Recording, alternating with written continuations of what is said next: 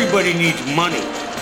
That's why they call it money. The best things in life are free, but you can give them to the birds and bees. I need money. From Fool Global Headquarters, this is Motley Fool Money. Welcome to Motley Fool Money. Thanks for being here. I'm your host, Chris Hill, and joining me in studio this week from Motley Fool Inside Value, Joe Mager, from Motley Fool Income Investor, James Early, and from $1 Million Portfolio, Ron Gross. Gentlemen, good to see you as always. Hello. Good to see you, Chris. We have got the latest on J.P. Morgan's big trading loss, News Corp's big split, and McDonald's Big Mac. We will look at the competitive landscape in tablet computers, and as always, we've got a few stocks on our radar, but we will begin with the Supreme Court. On Thursday, the Supreme Court upheld the healthcare reform law in a 5-4 decision. Ron Gross, right after the news was public, we saw shares of health insurance companies like United Health, WellPoint, Aetna.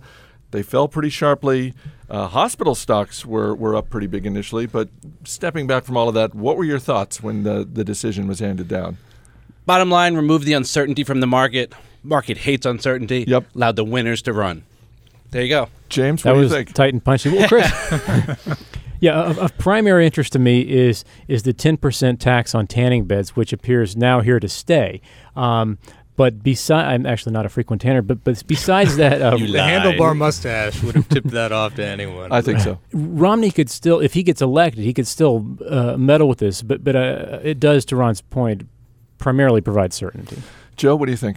It was a bit of a curveball. The market had convinced itself that the individual mandate was going to get struck down, which might mean that the rest of it got struck down. So there was a lot of uncertainty.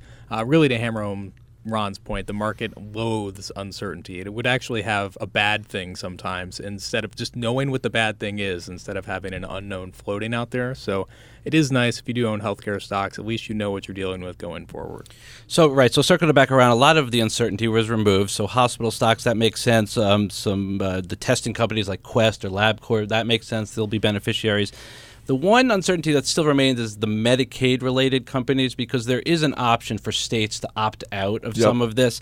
So if you saw a big state like Florida or Texas really opt out, there could be some impact there. It's probably not the case. The states will probably fall in line, but there still is a little bit of uncertainty with regard to those stocks, but they did rally.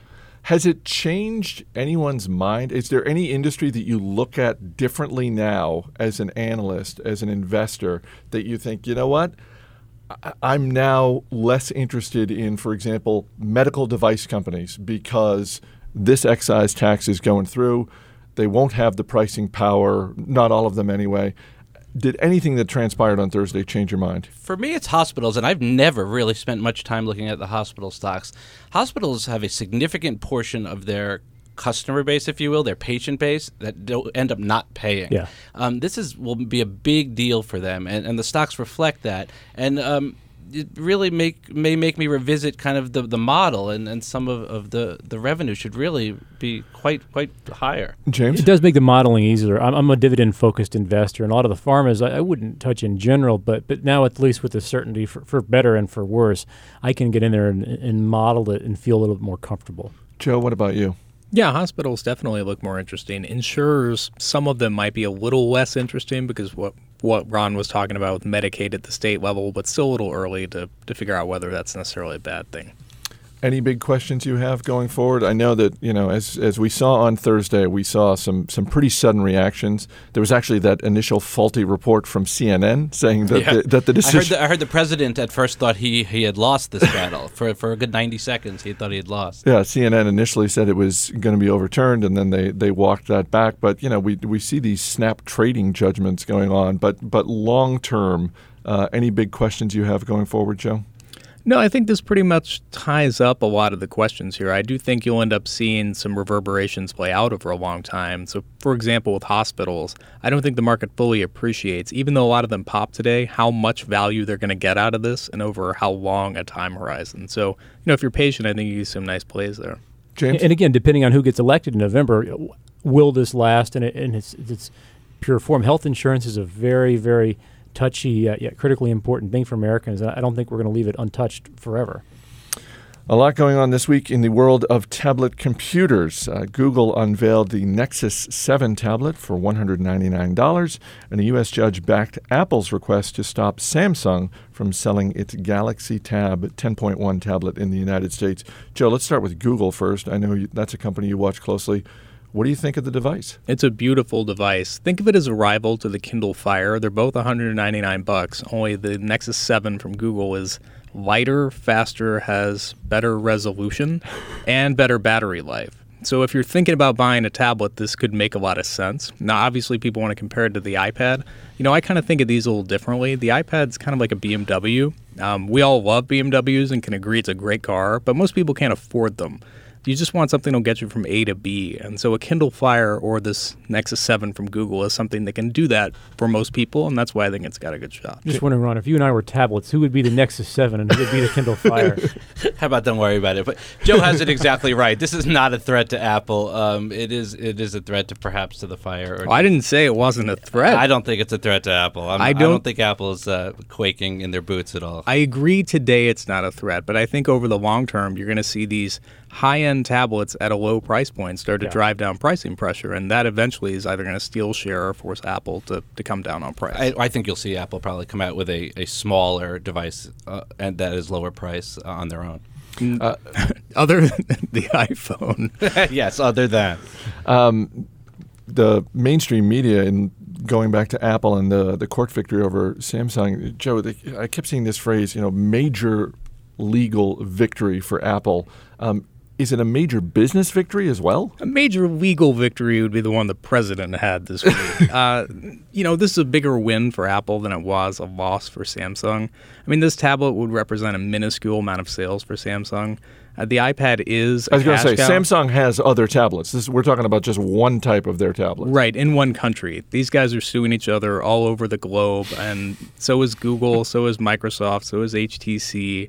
And, they're winning and losing cases in different courts in different countries. So I wouldn't read too much into one judgment. I do think ultimately you'll see these guys come together on a solution because, ironically, Samsung is a key supplier to Apple. So they clearly don't want to have to go through these legal shenanigans.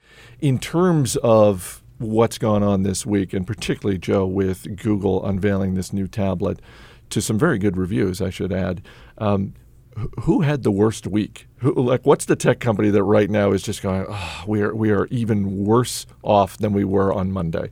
I'd say Nokia. They're having a really tough time right now with Microsoft looking to bring some hardware in-house, doing more work with themselves on the mobile side. That's a real threat to them. And, Windows Mobile was kind of Nokia's last big shot, and now it looks like Microsoft might be willing to go in another direction. Ron, you agree with that? Yeah, you could pretty much say Nokia any week over the last several months, and you'd be probably getting it right. Coming up, J.P. Morgan's $2 billion trading loss may have gained some weight. Details next. You're listening to Motley Fool Money. I get money from you to tickle your whim or blow up your mind. Welcome back to Motley Fool Money. Chris Hill here in studio with Joe Mager, James Early, and Ron Gross as we go through some of the big stories of the week.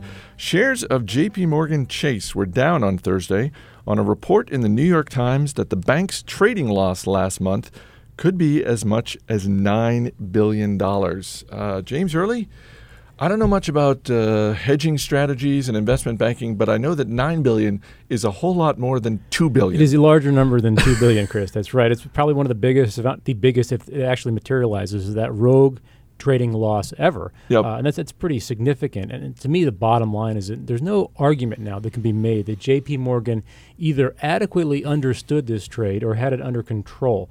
Now, that sounds like a statement of the obvious, and it sort of is, but the key point here is not the $9 billion. The key point here is the regulation going forward. It's like we get a speeding ticket. It's not the $100 the ticket, is how much your insurance goes up, after that. Same thing here with J.P. Morgan, who has long railed against future regulation of derivatives, but I think they should get it, and they certainly need to.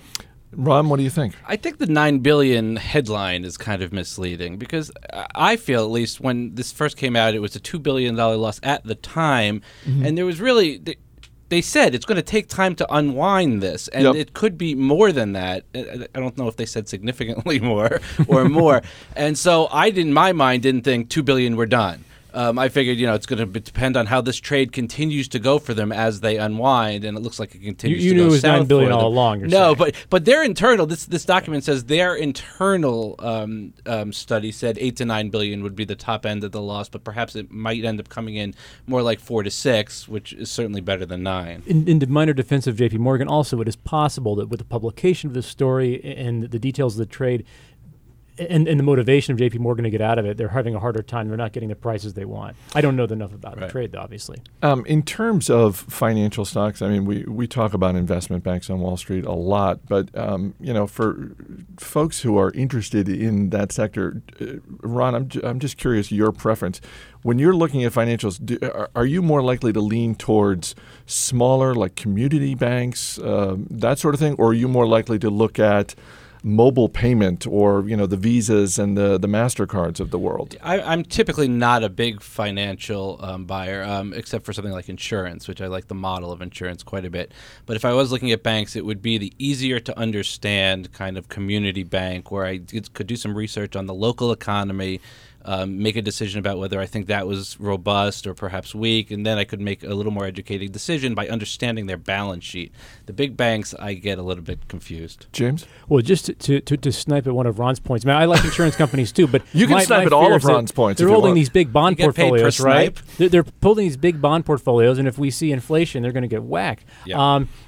Community banks can be great. They can also be riskier than the big banks because they are not too big to fail. So that's one thing. Another thing I like, Chris, is foreign banks. Like in Canada, Bank of Nova Scotia is one of my recommendations. It's an income investor. It's a much more conservative financial climate. The Canadians just aren't as crazy as we are about leverage. Crazy in the best way. In the best way, yeah. Right. Well, no, not here.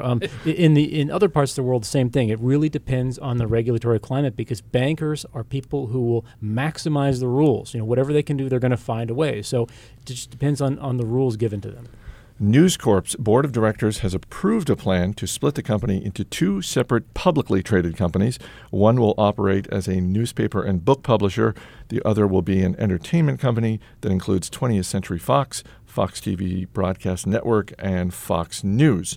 Ron, first and foremost, is this a good plan for News Corp? I think it's a good plan for News Corp shareholders. I think it is, and probably for News Corp as well. The entertainment division is much more valuable and much more profitable than the publishing business, which is Wall Street Journal, HarperCollins, Times of London. The more valuable assets are those cable networks on the entertainment side, whether it's Fox Broadcast or Fox News.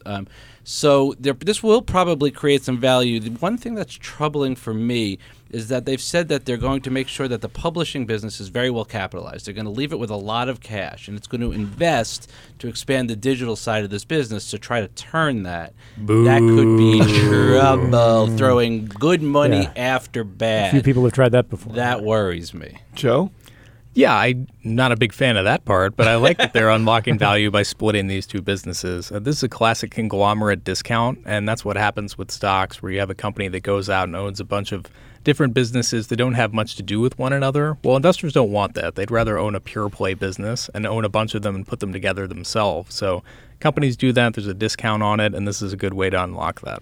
I was going to say, I mean, just reading the reports and listening to you guys talk about these 2 separate businesses, it just seems like if you're a shareholder, you're just almost immediately dumping those shares of the book and newspaper publisher because there's so much more value to be had on the other side. It's funny you say that, because sometimes the best investing opportunities can come from situations like this where kind of a sidecar business that people don't want, it's not the flagship business, gets kicked to the curb immediately by a lot of investors. And sometimes, a newly independent business can find its sea legs and do pretty well like that. Is this essentially the scenario we could see play out with Pepsi and Frito-Lay? I mean, is it that extreme? If Pepsi spun off Frito-Lay, would the disparity between those 2 separate public companies be as great as what this appears to be? I don't think it would be close, actually. I think they're much more. First of all, size-wise, it's not a sidecar situation. It's much more. They're almost equal. Okay. What if we threw in a phone hacking scandal into the I'd snack have to think business? about that. But yeah, it would. I mean, they're very similar. They're complementary. The distribution, and there's an argument even to be keeping them together because of just the distribution relationships. Speaking of Pepsi, Coca-Cola is planning to invest a total of $5 billion in India over the next 8 years. The company had previously said it was going to invest $2 billion between 2010 and 2020. James, why the big doubling down on they this want bet? our diabetes-inducing drinks, and we're happy to supply them. What is amazing? Why would you say that? One of America's brightest companies. So, Coca is a recommendation on my scorecard. I like it. I do not like the product, but I like the company. I don't know what that makes me. But what is amazing here, Chris, is actually the size of this investment. Because according to the Wall Street Journal, the Indian sales market is just like $1 billion a year, which is pretty small. It's like 12 sodas a year. Yeah. Coke, this is like a $5 billion investment. They're really banking on a culture shift here, not just incrementally more sales. Joe, when am I, as a Coca-Cola shareholder, going to see this pay off? Over decades. I think this is... So no time soon. No, but I mean in a good way. Coke is so out in front in emerging markets. They actually get most of their sales from outside the U.S. They do huge business in Latin America, and it's because they recognize that you need to get distribution and build brand awareness early in these economies, and especially where you have rising tides lifting all boats. People can afford more expensive sugary beverages, and I really do think this is a great long-term move for them. James, if you're Pepsi and India has been one of your brightest international stars for a long time, aren't you just horrified by this news? Yeah. I mean, you are, but you've also got other worlds to conquer. I mean, it's still kind of a land grab in a lot of places, as Joe says. Just Coke versus Pepsi in terms of the stock over the next 5 years? Don't make me pick. They're both on my scorecard. Okay. Joe, I'll make Coke. you pick. Ron? Yeah, I'll go with Coke. And finally, McDonald's is unveiling a new burger in Germany called the Bigger Big Mac. It is 45% larger than the regular Big Mac. Not to be outdone, guys. KFC, Yum Brand's own KFC, has unveiled the Cheese Top Burger in the Philippines. It is a fried chicken sandwich with cheese melted over the top bun. I'm just going to go on record as saying, and I said on the top. Yes, That's not even top. practical. It looks disgusting. It's not all that practical. It's the no. decline of civilization as we know. And I said on this show the double down that KFC came out with, the fried chicken sandwich with the bacon in between. It's delicious. Yeah. I would have gotten one of those. I have no interest in this at all. James? On behalf of the people of these United States, I hereby apologize to the citizens of the Philippines for this affront. I mean, it's just an injustice. It's not even practical to eat. It's not practical. No, because you get your hand in the middle of the cheese, a cheese-like product or whatever it's called. Right. What do we think about the Bigger Big Mac? First of all, when I first read it, I kept thinking of the scene in the movie This Is Spinal Tap when the guy had the amplifier that that goes up to 11. It's like no, this is a Bigger Big Mac. It's like, well, but the name of the sandwich is the Big Mac. Like, well, I mean, it sounds ridiculous. I will give McDonald's credit for knowing their markets and doing research. So they obviously see demand for this. It's also could be just a trial and they'll yank it if it doesn't work. It's nothing ventured, nothing gained. But it implies the problem was the Big Mac was not big enough. I was just going to say. Who would even think that? Joe, I mean, are you interested in either one of these sandwiches? Well, at least the name is apt. I'll say that. Steve, let's bring in our man from the other side of the glass. What do you think? I mean, two brand new burgers. What if we throw in a trip? You get a trip to Germany to try the Bigger Big Mac. You get a trip to the Philippines, but you have to try the Cheese Top Burger. But the Cheese Top Burger is actually chicken. It should be known. Right. Chicken But the name of the sandwich. That might affect Steve. Cheese the name of the sandwich. I want Steve to have all the information. I do like chicken and I do like cheese, so I think it's a win-win. I don't see how this could be a bad thing. It sounds delicious. Pack your bags. And I've never been to the Philippines, which also sounds delightful. So. All right, Ron Gross, James Early, Joe Mager. Guys, we'll see you later in the show. Coming up, more on the Supreme Court's big decision and a look at biotech stocks. Stay right here. This is Motley Fool Money. Welcome back to Motley Fool Money. I'm Chris Hill, and joining me in studio now from Motley Fool Pro and Motley Fool Options, Jeff Fisher, and from $1 Million Portfolio, Charlie Travers. Guys, thanks for being here. Great to be here. Thanks, Chris. We want to continue the conversation because it was such a huge decision that the Supreme Court handed down on healthcare this week.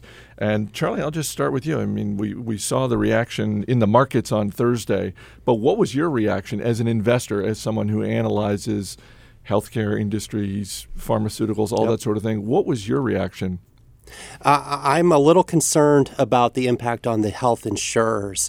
And what is the fallout from this ruling is that the law is going to stay intact. And what that means is that the insurance companies are not going to be able to exclude people for coverage because of their medical history. As a society, we can say that's a good thing. But from the perspective of a business that relies on making a profit, what this means is that the insurance companies are not necessarily going to be in control of their costs, because a large part of the premiums, roughly 85% of what they collect, has to go out to pay for somebody's medical care.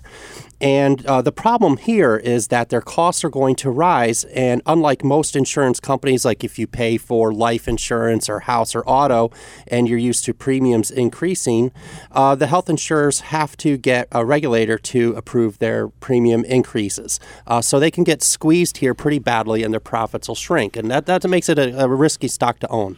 I was just going to say, obviously, different companies have different strengths, but it sounds like you're basically saying, with one broad brush, this industry is less attractive to you as an investor. Absolutely, especially compared to other places in the healthcare space where you got companies providing innovative R&D to actually treat people, and those are more interesting to me. All right, we'll get to those in a second. Jeff, what was your reaction? So the market dislikes uncertainty, of course, and this took away some uncertainty, which helped a little bit. But in a nutshell, all we're looking at is more people seeking more healthcare services, and that's a good thing, you would think, for the industry as a whole. But on top of that, more costs and more hurdles, as Charlie just talked about.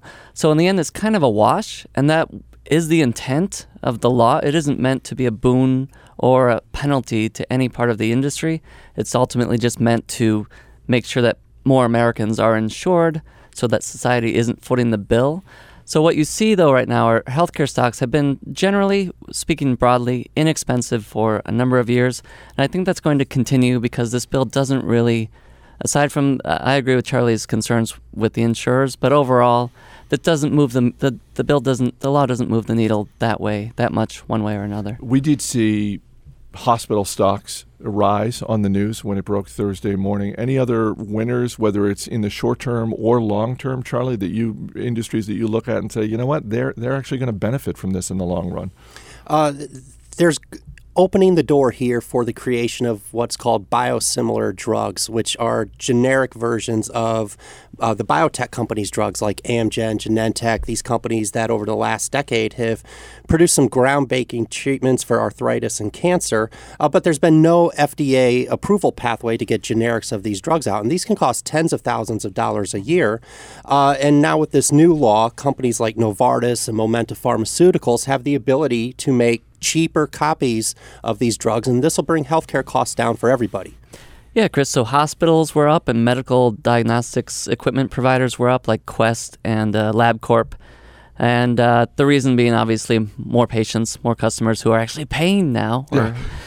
But the one thing to remember with hospitals, it's a really tough business to begin with, and hospitals receive a lot of reimbursement from the government for health promotion programs, and there's no guarantee that those reimbursements will continue with a new budget that comes next year and all our concerns about the deficit. I want to get to volatility because this was one of those weeks, Jeff. I mean, we've seen different periods of volatility, but this just seemed like one of those weeks in the market where we saw snap decisions being made. There was the initial report from CNN that actually they were reporting that it was going to be overturned, and there were probably, I'm guessing, some people making snap trading judgments on that.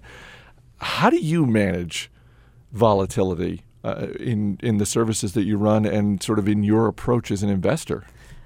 Since about 2000, so for 12 years, I've been working to manage volatility, and Motley Fool Pro is the result. It's the service that I run here primarily, Pro and options. Pro uses options and hedging and shorting in very basic ways to smooth out our returns. We want to make some returns when the market is flat, returns when it's down, and then the majority of our returns when the market is up. So you can smooth out your returns, lower your volatility by hedging with some simple shorts or index hedges, or using options, basically option writing strategies that pay you premium month after month, and that income adds up and softens the blow of volatility. See, I have kind of a weak stomach as an investor, so I'm not looking for volatility, but it sounds like on some level you're rooting for it. Is that fair to say? On some level, you are paid more when you write options in a volatile market, so that's more income in your pocket. That's great. Volatility in general, Charlie will agree, brings opportunities to buy things cheaper or to short things that are up. So if you can stay balanced, the volatility, just keep your head clear. Volatility is then a welcome thing. I want to make a shameless plug because Your Service Pro is getting ready to reopen. There's a microsite that you guys have put together, and I'll give the URL in a second, but what can people find when they go there? Yeah, we're talking about the election coming up in November and what happens to the market and to certain industries and stocks if Romney wins, what happens if Obama wins again, how do we make money no matter which party wins? Yep.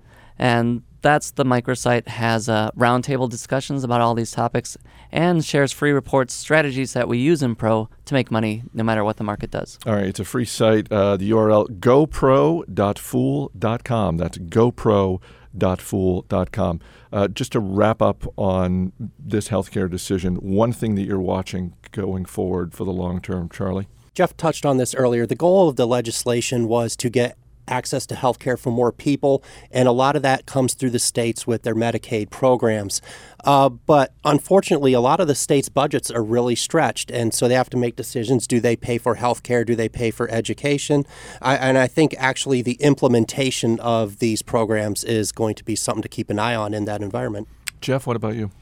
So I'm watching Medtronic very closely. One way to invest well is to know something very well and just keep your eye on that. Medtronic is the largest medical devices company in the country. They're the number 1 or 2 position in just about every medical device unit you can think of. And the stock has been inexpensive for years, and I'm hoping that with some resolution on this law, it'll finally appreciate. It trades at a very cheap multiple to free cash flow. They do have to pay about $130 million annually now in excise taxes every year due to this bill. Like most Congress people, I have not read the whole bill or even parts of it. And so I don't understand yet what this tax is about, why single out medical devices companies and make them pay this tax when they spend so much on R&D to provide products that make lives better. So anyway, I'm hoping Medtronic can finally get some traction and expand its valuation. But if they're the largest medical device maker, don't they have a greater ability to simply just pass their costs on to their customers? They have some pricing powers, some, but not so much, because insurance depends what they pay for things. But what they've done in the last few years in anticipation is work to lower their costs. So everyone's ready for this. Everyone knew it might be coming. And now hopefully the valuation is going to start to improve here. Charlie, you mentioned earlier Momenta Pharmaceuticals and the healthcare decision handed down by the Supreme Court. Not the only legal drama in the wide world of healthcare, because we saw Teva Pharmaceuticals, which their biggest brand name product is Copaxone, which is a treatment for MS. Teva had sued Momenta and 3 other companies for essentially patent infringement. The court ruled in Teva's favor. Momenta got whacked earlier this week. It was down 20% in one day. Yeah, a little bit of pain there, Chris. And this seems like a lot of pain. This industry is possibly the most litigious industry around, and the reason is that these companies rely on patents to protect their inventions. In the United States, a drug is covered with a patent for a period of 20 years, and legal battles are very common because, as you mentioned, Copaxone is their bestseller. This is a $3 billion product, and they have to protect that. The patent does expire in 2015, and then Momenta and its partner Sandoz could have the rights to sell their own complete copy of it if they can get FDA approval. But they were trying to get on the market a little faster because this is just a big piñata sitting out there for them to go after. What do you look for primarily when you're looking at a biotech stock? Are you looking for their history? Are you looking at their management? Are you looking at what are the diseases or treatments that are that they're trying to deal with? 2 things, Chris. One is financial, and that would be a strong balance sheet. Drug development is heinously expensive. It costs hundreds of millions of dollars, so you need a company with a lot of cash on the balance sheet to pay for that. And then high quality R&D, a company that's going for an unmet medical need, kind of diseases where there's not a lot of competition, that kind of thing. One biotech stock that's on your radar? I like Momenta at these prices. Jeff, what about you? I can give you 200 biotech stocks on my radar.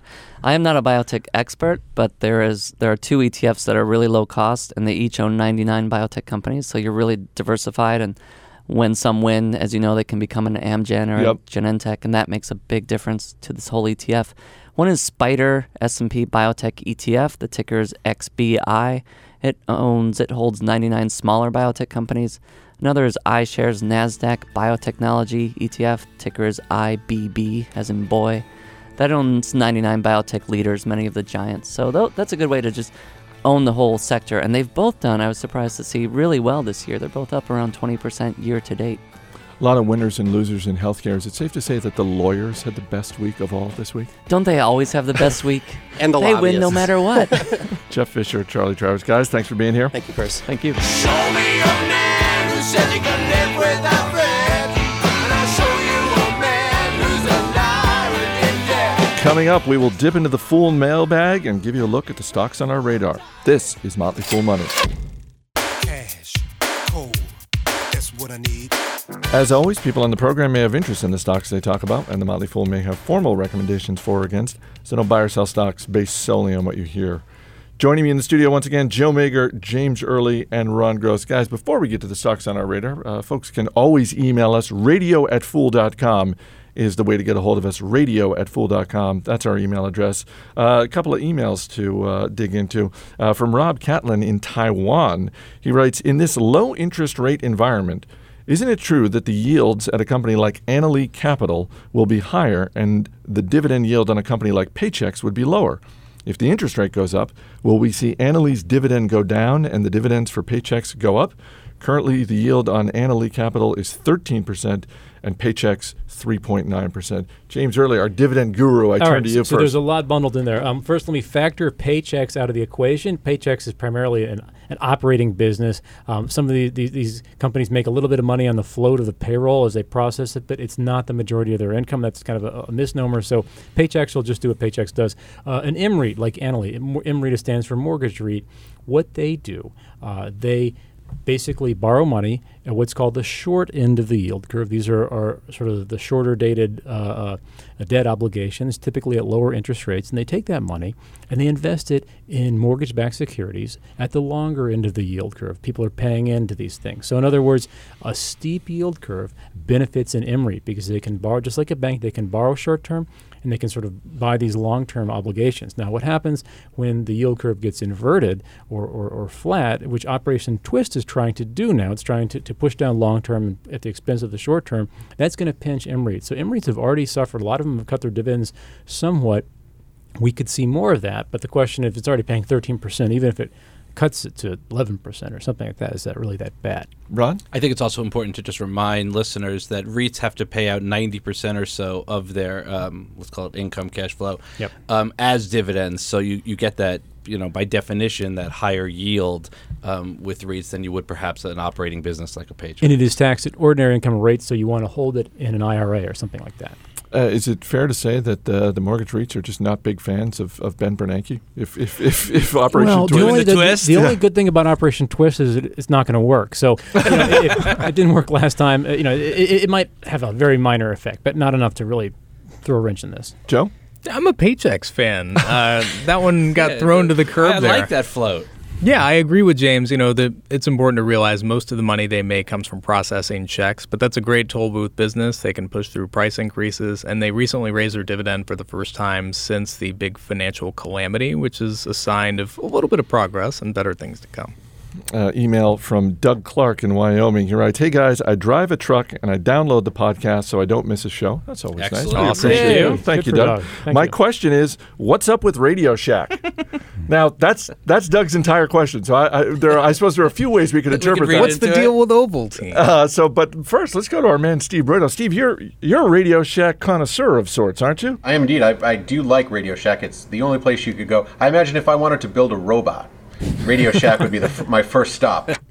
Do you have an answer for Doug in terms of what's up with Radio Shack? I don't. I can tell you, having been at a Radio Shack recently, the stores appear to be getting smaller. That is, the footprint of the store? The footprint seems to be the same size, but they're removing inventory. You used to go in, there'd be 13 shelves stocked with all kinds of weird things, and now there are 2 shelves, and it's a real open. They're selling cell phones and MP3 players. They're selling what basically everybody else is selling. So fewer products on the shelf. Fewer products on the shelf. It doesn't make any sense to me. Ron Gross, I'll turn to you. What's up with Radio Shack? As a deep value investor, it is tempting to jump into Radio Shack. I don't know, where's the stock? 3. Book value is significantly higher. The problem is that book values in calculator batteries. Right. And the problem is a lot of the book value is in inventory that is questionable, the value. So they can't get their merchandising strategy right. There's too much competition out there, whether it's between Best Buy, which I don't like either, or Amazon or what have you. They're trying to reinvent themselves. They sell iPads now. They sell cell phones. I go there only if I need like a lithium battery, which nobody else has. But interestingly, just this week, their chief merchandising officer resigned. I would imagine it was not a fun job.